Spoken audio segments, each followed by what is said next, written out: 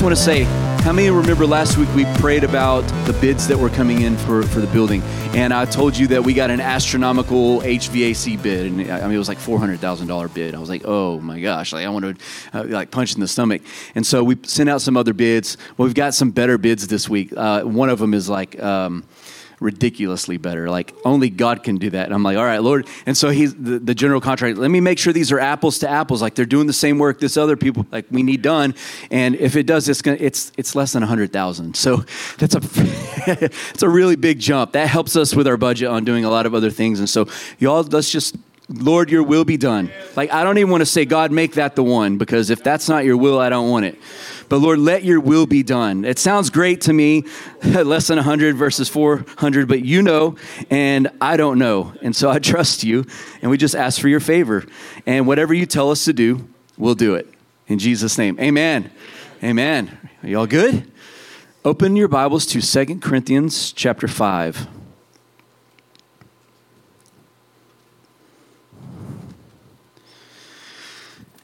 If you weren't here last week, we began talking about identity, and I encourage you to go and listen to the podcast. It breaks down how we are first sons and daughters before we're anything else. And all the other titles and all the other roles that we have in life, they're really important.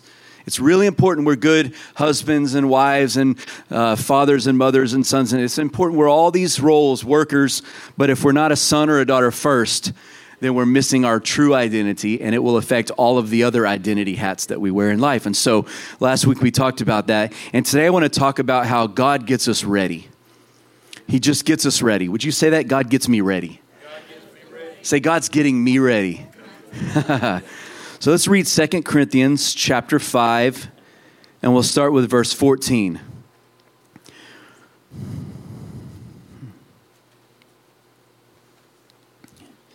2 Corinthians 5, verse 14.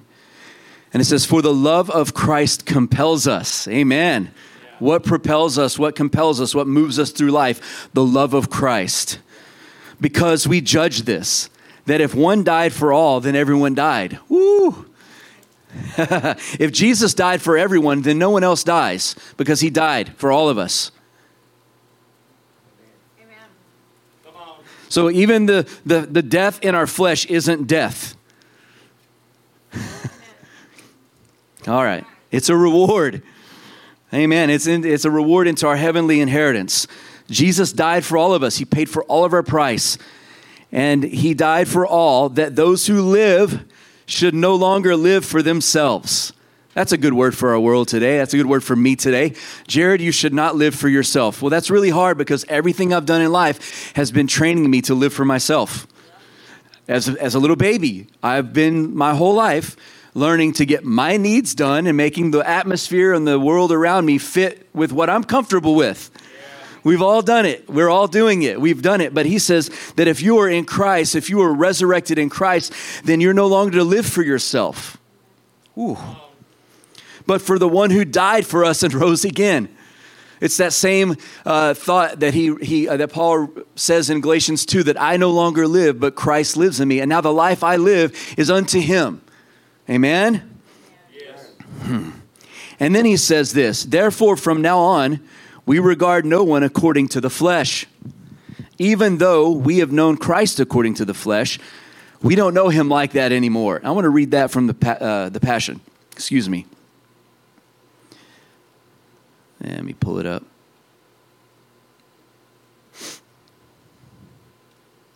Verse 16. So from now on, we refuse to evaluate people merely by their outward appearance. For that's how we once viewed the Anointed One. But we no longer see him with a limited human insight. He's saying the way we react and treat one another is to not look at them in the flesh, but to look at them according to the new creation that they are, who they are in Christ. Not through human intelligence, human wisdom. You think back to when David was anointed king, he wasn't even invited to the party. Yeah. I would be, if I was David, I would have been really offended that all my brothers got an invitation and they didn't even think to invite me. Like they left me out because I didn't fit the part. And the oldest didn't fit the part. the next oldest, and I mean, down the line of, no, man, I guess he's just not here. Are you sure these are all your sons? And God told Samuel, hey, don't judge by the outward appearance. Because God doesn't use that to determine who he calls and who he anoints, but he looks at the heart. And he's like, you have any other sons? He's like, yeah, I got this shepherd boy. He's like a little bitty ruddy kid out in the middle of the field. He goes, well, bring him in. Didn't even get time to take a bath. All the other ones got prettied up. They went and got their hair done. They went and had their spray tan put on. I'm just kidding. But they did they looked great. They're like, we want to look like a king. They came in, and he just came in with sheep poop all over him, dirt. He'd been out in the fields for how long? And he walks in, and God says, that's the one. Because man looks at the outward appearance, but God doesn't. And we can clean ourselves up and try to look pretty for the part, but it doesn't matter. God chooses. God raises up. And he's telling us this in 2 Corinthians. Don't judge people and treat people based on what you see outside. Begin to speak to that emerging person that's inside of them. That's a prophetic way to live. Begin to see people the way God sees them and treat them the way God sees them, and they'll rise up to the level of who God says that they are. If people begin to treat me the way God sees me, it will elevate the way I live my life. Because all of a sudden, everyone around me is treating me like I'm a king. And I'm dirty, and I'm not a king. But if everyone else thinks I'm a king, and God thinks I'm a king, I must be a king. And that's what he's telling us here. And then verse 17, he says, therefore, if anyone is in Christ, he's a whole new creation. Come on. Old things have passed away. Behold, all things have become new. And all these things have been reconciled, right, through Jesus Christ. And he gave us the ministry of reconciliation. That is, that God was reconciling the whole world to himself, not counting men's sins against them. Come on. And he gave us the ministry of reconciliation. And now we are ambassadors for Christ. You're like, what am I supposed to do with my life? We're ambassadors for Christ. We represent Jesus everywhere we go. As if God was making his plea to all of mankind through our lives. We are representatives of a new kingdom. And we're to live our lives as if God was making his plea to the hearts of men and women across the earth through our lifestyle. Come on. So that they can be reconciled to God. For he made him who knew no sin to be sin for us, that we might become what? The righteousness of God. Everyone say the righteousness. The righteousness of God in Christ Jesus. Like we couldn't clean ourselves up. So Jesus came and he offered a sacrifice. He paid our penalty, and then he put his clothes on us. The clothes of righteousness that he wears, he made us also able to wear those same clothes. He took what we deserved and he gave us what he deserved. You've heard that said many times. And I want to talk to you today about how God's dealing with us. He's dealing with the emerging creation that he's sparked inside of us, the new creation. And I want to say this, a large portion of God's correcting words. How many ever hear correcting words from God? Yes, amen. I'm not the only, I hear a lot of them, right? Hey, you shouldn't have said that. You shouldn't have done that. Right. Yeah. But you know what I've discovered recently? That a large portion of God's correcting words that come to me are actually preemptive wisdom.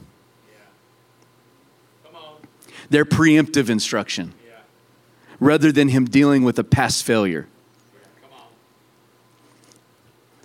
He's setting me up to succeed instead of fail. He's sowing seed into my present from the future.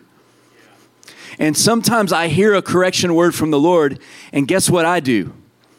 God says, hey, you've had this thing going on or whatever, and what do? I take the word he just gave me and I start examining my past. And I start doing the work of the Holy Spirit, and I start trying to figure out, okay, what's he talking about? Okay, well, I can apply it to this past thing or this. And what I'm discovering is he's far more interested in seeding my future than dealing with the past.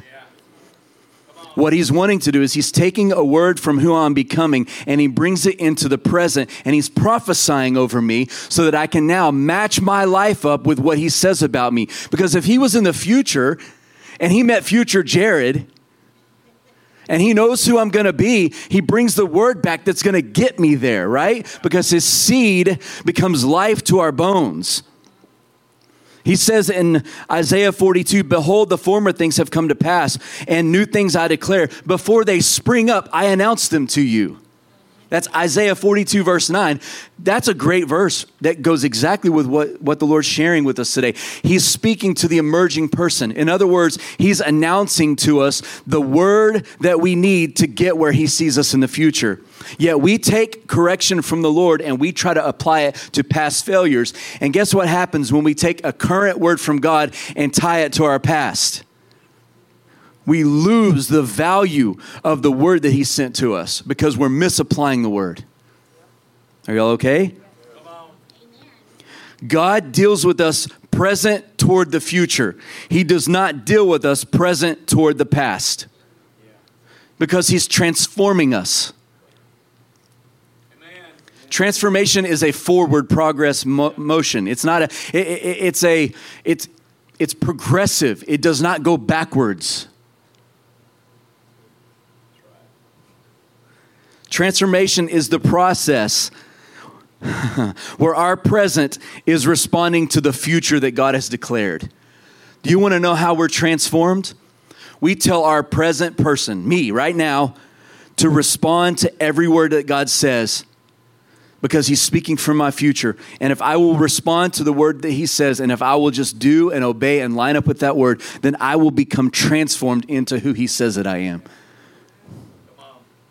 We are being transformed into his likeness. Again, God is not dealing, I think this is so true. Because in human nature and human life, almost all discipline is dealing with a past failure. I can't think of any examples right now of us disciplining our children because of what they're about to do. Like, pre-crime stuff, like Minority Report stuff. Like, well, you were, in the future, you were going to do this thing, so I'm just going to discipline you now because you thought about it. That's not how we work. We discipline our children according to behavior or things that they had already done. But God doesn't do that. He disciplines us as a father who loves us. As a father who has seen our future, has full confidence that we will become everything he said that we're going to become. He's not afraid that we're not going to get there. See, our discipline tends to lean toward fear because we're so afraid our kid's going to turn into a screw up. Oh my goodness, if I don't discipline this out of my kid now, he's going to be a horrible person in the future because I don't have confidence in who he's going to become. So I'm going to control his present by taking his past and beating him over the head with it. God does not do that to us. God is fully confident, being confident of this, that he who began a good work in us is faithful to complete it. God, the good father, is not dealing with your past and beating you and me over our heads with it. He's speaking from the future saying, come on, move, forgetting what is behind. Press on toward the high calling of Christ. Why? Because God is not the punisher. God is not trying to punish all of the bad behavior out of us because he's afraid of what will become in the future. He's the rewarder of those who diligently seek him. And he rewards us by prophesying over us. And his word is our reward. His prophecies into our life is our reward. It's our strength. It's our confidence that says, keep going. Present you, don't stop where you are right now. Take the correction. He's course correcting now for future. It's a much better way to live. How many have ever driven one of those buggies that has rear wheel? Sorry, I can't even say it. It's whatever. I can't speak. But where the steering, the back wheels are the ones that steer instead of the front. It's a lot harder to steer the vehicle. It's chaos, right? He's trying to steer us into the future. And he doesn't do it by dealing just with you're like, well, what do we do with our past? How do we deal with our past behavior? We surrender to Jesus because he already paid for it at the cross. You're like, well, something bad needs to happen to me because of this thing I did. Because I don't trust me. I only really respond to pain. I only really change when there's enough pain involved. And that's not how God deals with us. He's a good father. You're like, does God discipline us? Absolutely. He does. But the way he disciplines us is he transforms us. He's not trying to transform our behavior. He's trying to transform us. A transformed person has transformed behavior. It's the way it works. Amen? Here's some examples. Abram, I'm going to make you a great nation. Abram, all the nations of the world will be blessed because of you. And you don't have any kids yet. And I'm going to give you so many kids, you can't even count them. Come on, count the stars. Can you do it? That's how many kids you're going to have. Oh, there's no way. Gideon, you're a mighty man of war, mighty man of valor. Me? I'm the least in my tribe, which is the least of all the tribes. I'm last. Jeremiah, before you were formed in your mother's womb, I knew you. And I appointed you to build up, to tear down. Come on. Hey, Peter and John, follow me. I'm going to make you fishers of men. Walk with me into the future, and I'm going to transform you into something else. Well, what happened to the ones that say, hey, let me go back and deal with my affairs. Let me sell my stuff. What happened to those people? They didn't follow Jesus. He said, go back. Either let the dead bury the dead and follow me now, or don't follow me.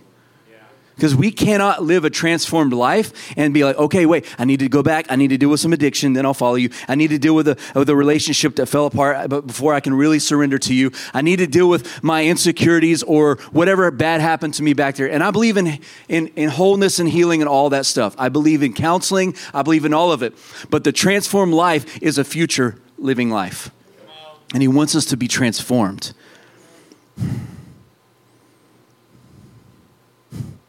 The whole story of David is the perfect example of this.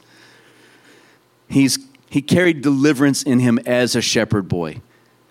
He practiced stirring his passion and love for God in the secret place. He didn't know what he had inside of him until he confronted a lion and a bear. He didn't know. God had already planted a champion in him, and he didn't know it until the obstacle presented itself, and he reacted to the obstacle with the champion that was inside of him.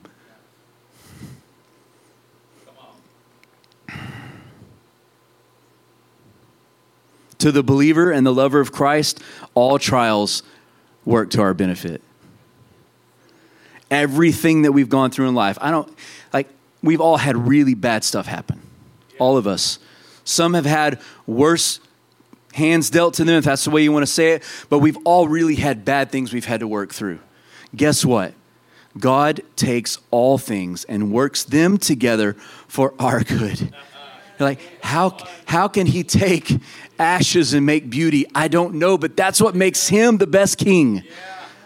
He takes ashes and converts them into beauty. He takes aliens and strangers, and he brings them in and makes them sons and daughters. See, for David, the whole world was happening without him while he was learning the excellence of his God and the authority that he had inside of him to carry.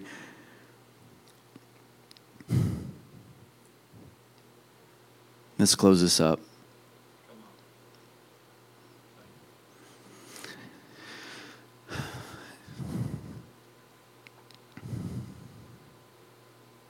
I'm just fast forwarding here. This is me fast forwarding. David was set apart because he had a zeal for God and for the things of God. And you'll see that play out in the all of David's life. He made a lot of mistakes. A lot of mistakes. Maybe as many as any other person that we see in the Bible, just mistakes, a lot of them.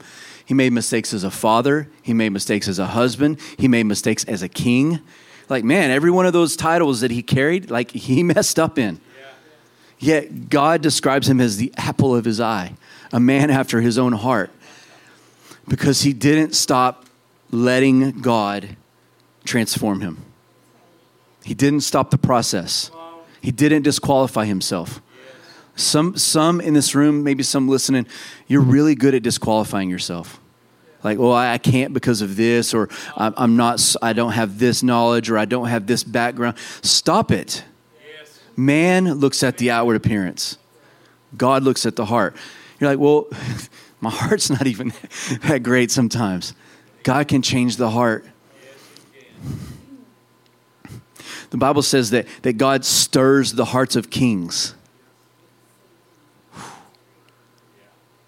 Like he can do anything with anything. He's sovereign. Amen? David wasn't just in the right place at the right time. David was the right person in the right place at the right time. He was a transformed person. He learned that him plus God is a majority. Like, oh, I can handle a lion, I can handle a bear, I can handle this giant Goliath. Well, how do you know? Well, let me tell you a testimony. And he tells them the story. And then they're like, well, here, we're going to put all of Saul's stuff on you. Here's all his. No, that's not me. I'm really good with a slingshot, though. You think you're awesome with a sword? Watch what I can do with a slingshot. I think he was really skilled at it. I think he was awesome at it. I think he sat out there and like honed it in, man. I think he was the best. And he's like, let me do what I'm really good at. Well, we've never had anyone go to battle with someone with a slingshot. You got to go with a sword. You got to wear, no, I'm going to go as I am. Because this has been proven in the secret place. I've been transformed. David reminded a whole nation who God was. They just needed to be reminded. They were all hiding. They were warriors. Because what happens after David takes Goliath down? They all remember who they are. And they're like, oh, let's go. And they're grabbing their swords and they're killing everything in sight. Because David, one person, one man who was transformed, one little boy actually, who was transformed, reminded a whole nation who they were. And when he showed them what it looks like to be surrendered to God and under the anointing of the Holy Spirit, something shifted in every one of their hearts and the fear disappeared. And they remembered, wait, God is our God. Come on. Jehovah is our God. I believe that every one of us can see these things happen in our life. I believe that in your workplace, you could be a David. Come on. You could remind people there's a God in heaven. In your family, this is a holiday season. Your family could see something different in you, and it could change your whole family. Like, well, I don't know, man. There's a lot of water under the bridge. Nothing's too hard for the Lord. Nothing's too hard for God. Amen? Because when we win these private victories and we allow God to transform us, they will always translate to public victory. Always. Always. Every single time. Because he's in us for us, but he's on us for others. Amen? Don't despise the lonely fields or the secret place. I feel...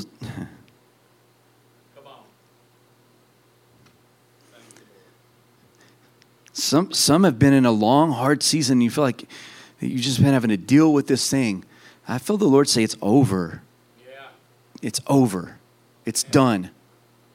Finished. Stop dealing with the past. Let me heal you from the future to now. Let me make you a new creation with a whole heart instead of a broken heart.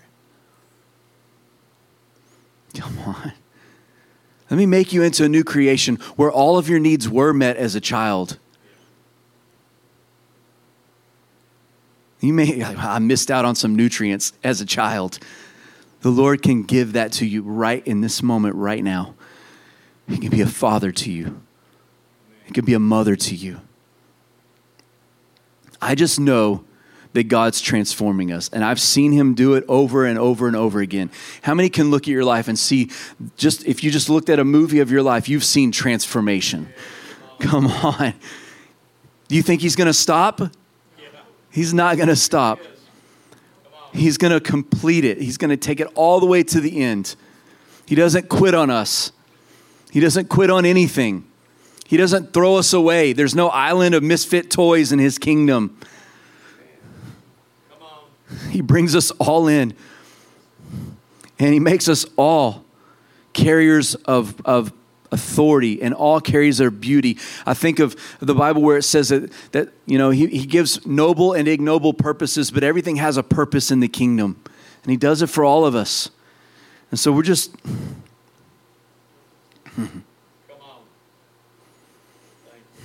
He gets us ready. He gets us ready, every one of us. He uses everything and gets us ready. He's great at it. Have you ever watched those cooking shows and they give them the weird basket with all the crazy stuff in it? They're like, here, make something good with this. Good luck. Like God's like, whew, I love doing that. I'm going to make the best food you've ever had in your life. That's what he does with all of our lives.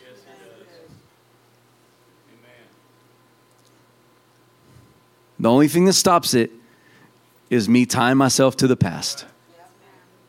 I have to let him and his words pull me into the future. So what do we got to do? When he gives us instruction or correction, stop trying to figure out how to apply it. Because we only see what we've been through. Ask him. We had this talk a couple weeks ago, Hank and I was like, man, that's a really good thought. I'm going to write this in my... Like, a lot of God's correction is preparing us. It's not spanking us, I was like, how to write that in my phone? We're standing right in my yard. I was like, okay, Lord, here we go.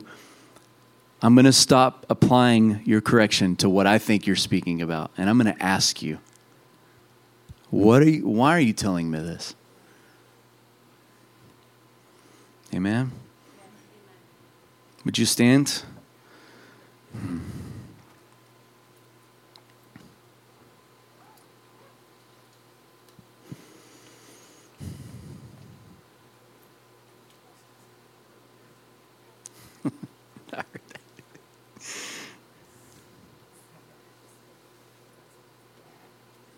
Therefore, from now on, we regard no one according to the flesh. Even though that's how we have known Christ according to the flesh, we don't know him like that anymore. Therefore, if anyone is in Christ, he is a new creation. Old things have passed away. All things become new. And what happens when he does a new thing? He tells us about it before he does it. Isaiah 42:9, don't forget that. Before it happens, I announce it to you. Some of us, we need to partner with the future. Yes. Amen. We need to cut ties with the dead past. Would you pray for someone next to you? Just find someone and begin to pray over them. Come on, prophesy over who they're becoming. Like, oh no, we didn't know this was participation. Yeah, that's what this is. This is the kingdom. We all get involved. Jesus. We need you, Jesus. Father, we welcome your prophetic words from our future to our present right now. We say yes. Every lie we've believed, we cut ties with those lies. Father, in Jesus' name, I prophesy that we're all being transformed. We're being transformed into new creations. The old is gone. Come on. Father, send your word. Send your word over our lives.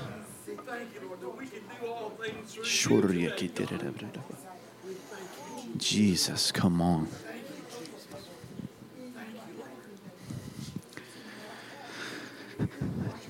Hide us in the secret place. Transform us in the secret place. Jesus.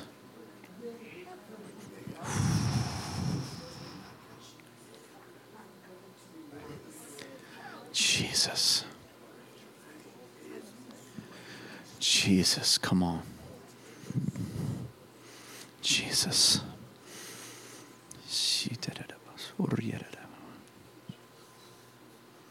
Come on.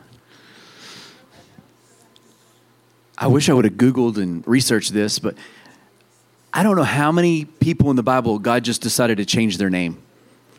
Like, hey, yeah, you're going to be this new name right now. It happened all throughout Scripture, from old to new.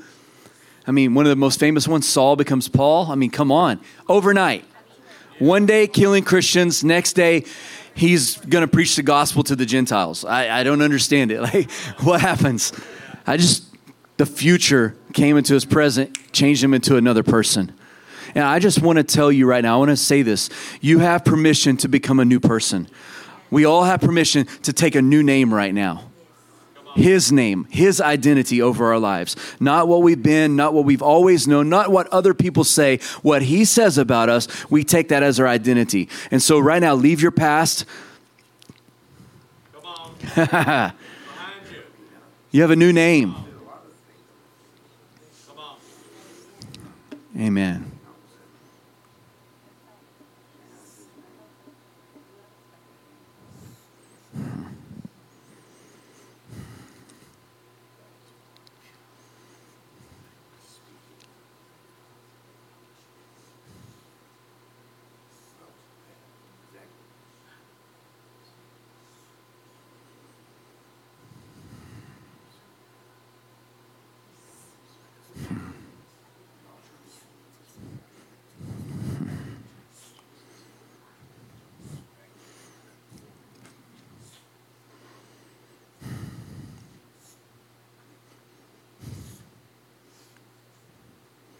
I want us to take a moment, and I want us to invite freedom to come.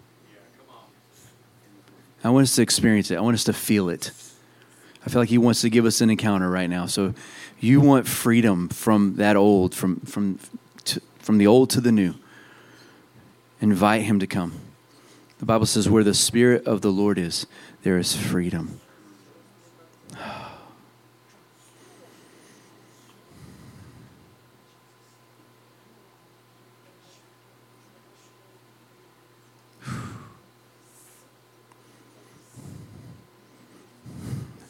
Freedom, come on.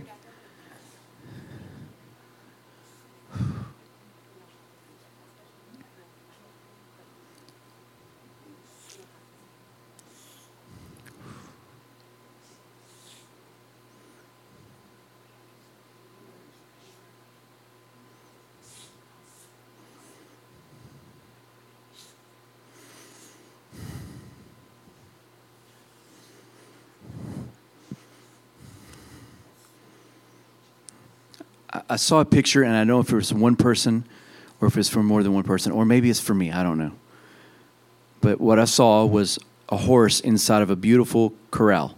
It was beautiful, but it was still a corral in the middle of this beautiful valley with mountains everywhere. And what I heard was, why would you live in a corral when he owns the whole valley? Like, even if it's beautiful, even if I'm well taken care of in the corral, maybe it's a big corral. Even all that may be true. He owns the whole valley. And I feel like the Lord wants to just set some people free. Go out of the fence. Kick the fence down. Run free. He owns the whole valley. Amen. If that's you, just receive it. Yeah.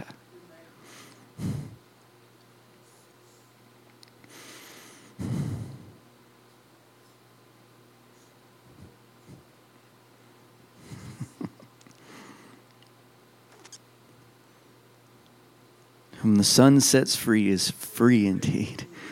Come on.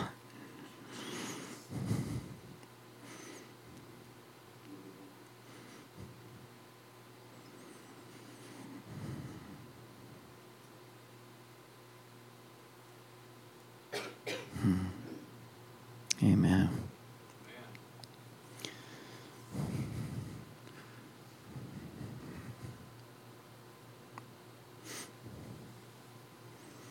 Amen.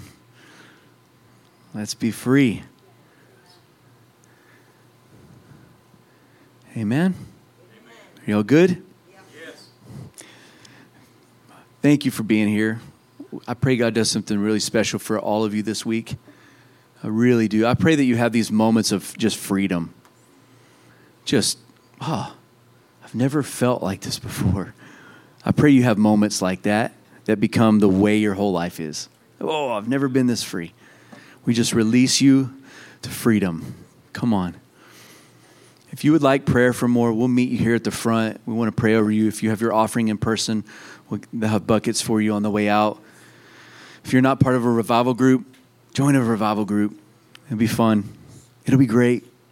And we just bless you. I'm going to pull the old school my dad thing. Would you raise your right hand? I cannot believe I'm doing this. I can't believe it. Oh, my goodness. There was something about it. I bless you with freedom. I bless you with liberty in every area of life, not just one or two. I bless you with the knowledge that he is transforming you into who he says that you are. Come on. You are not... I bless you with the knowledge that you're not who you were. You're who you're becoming. I bless you with encounters with him. I bless you with sweet times in his presence. I bless you with times of refreshing.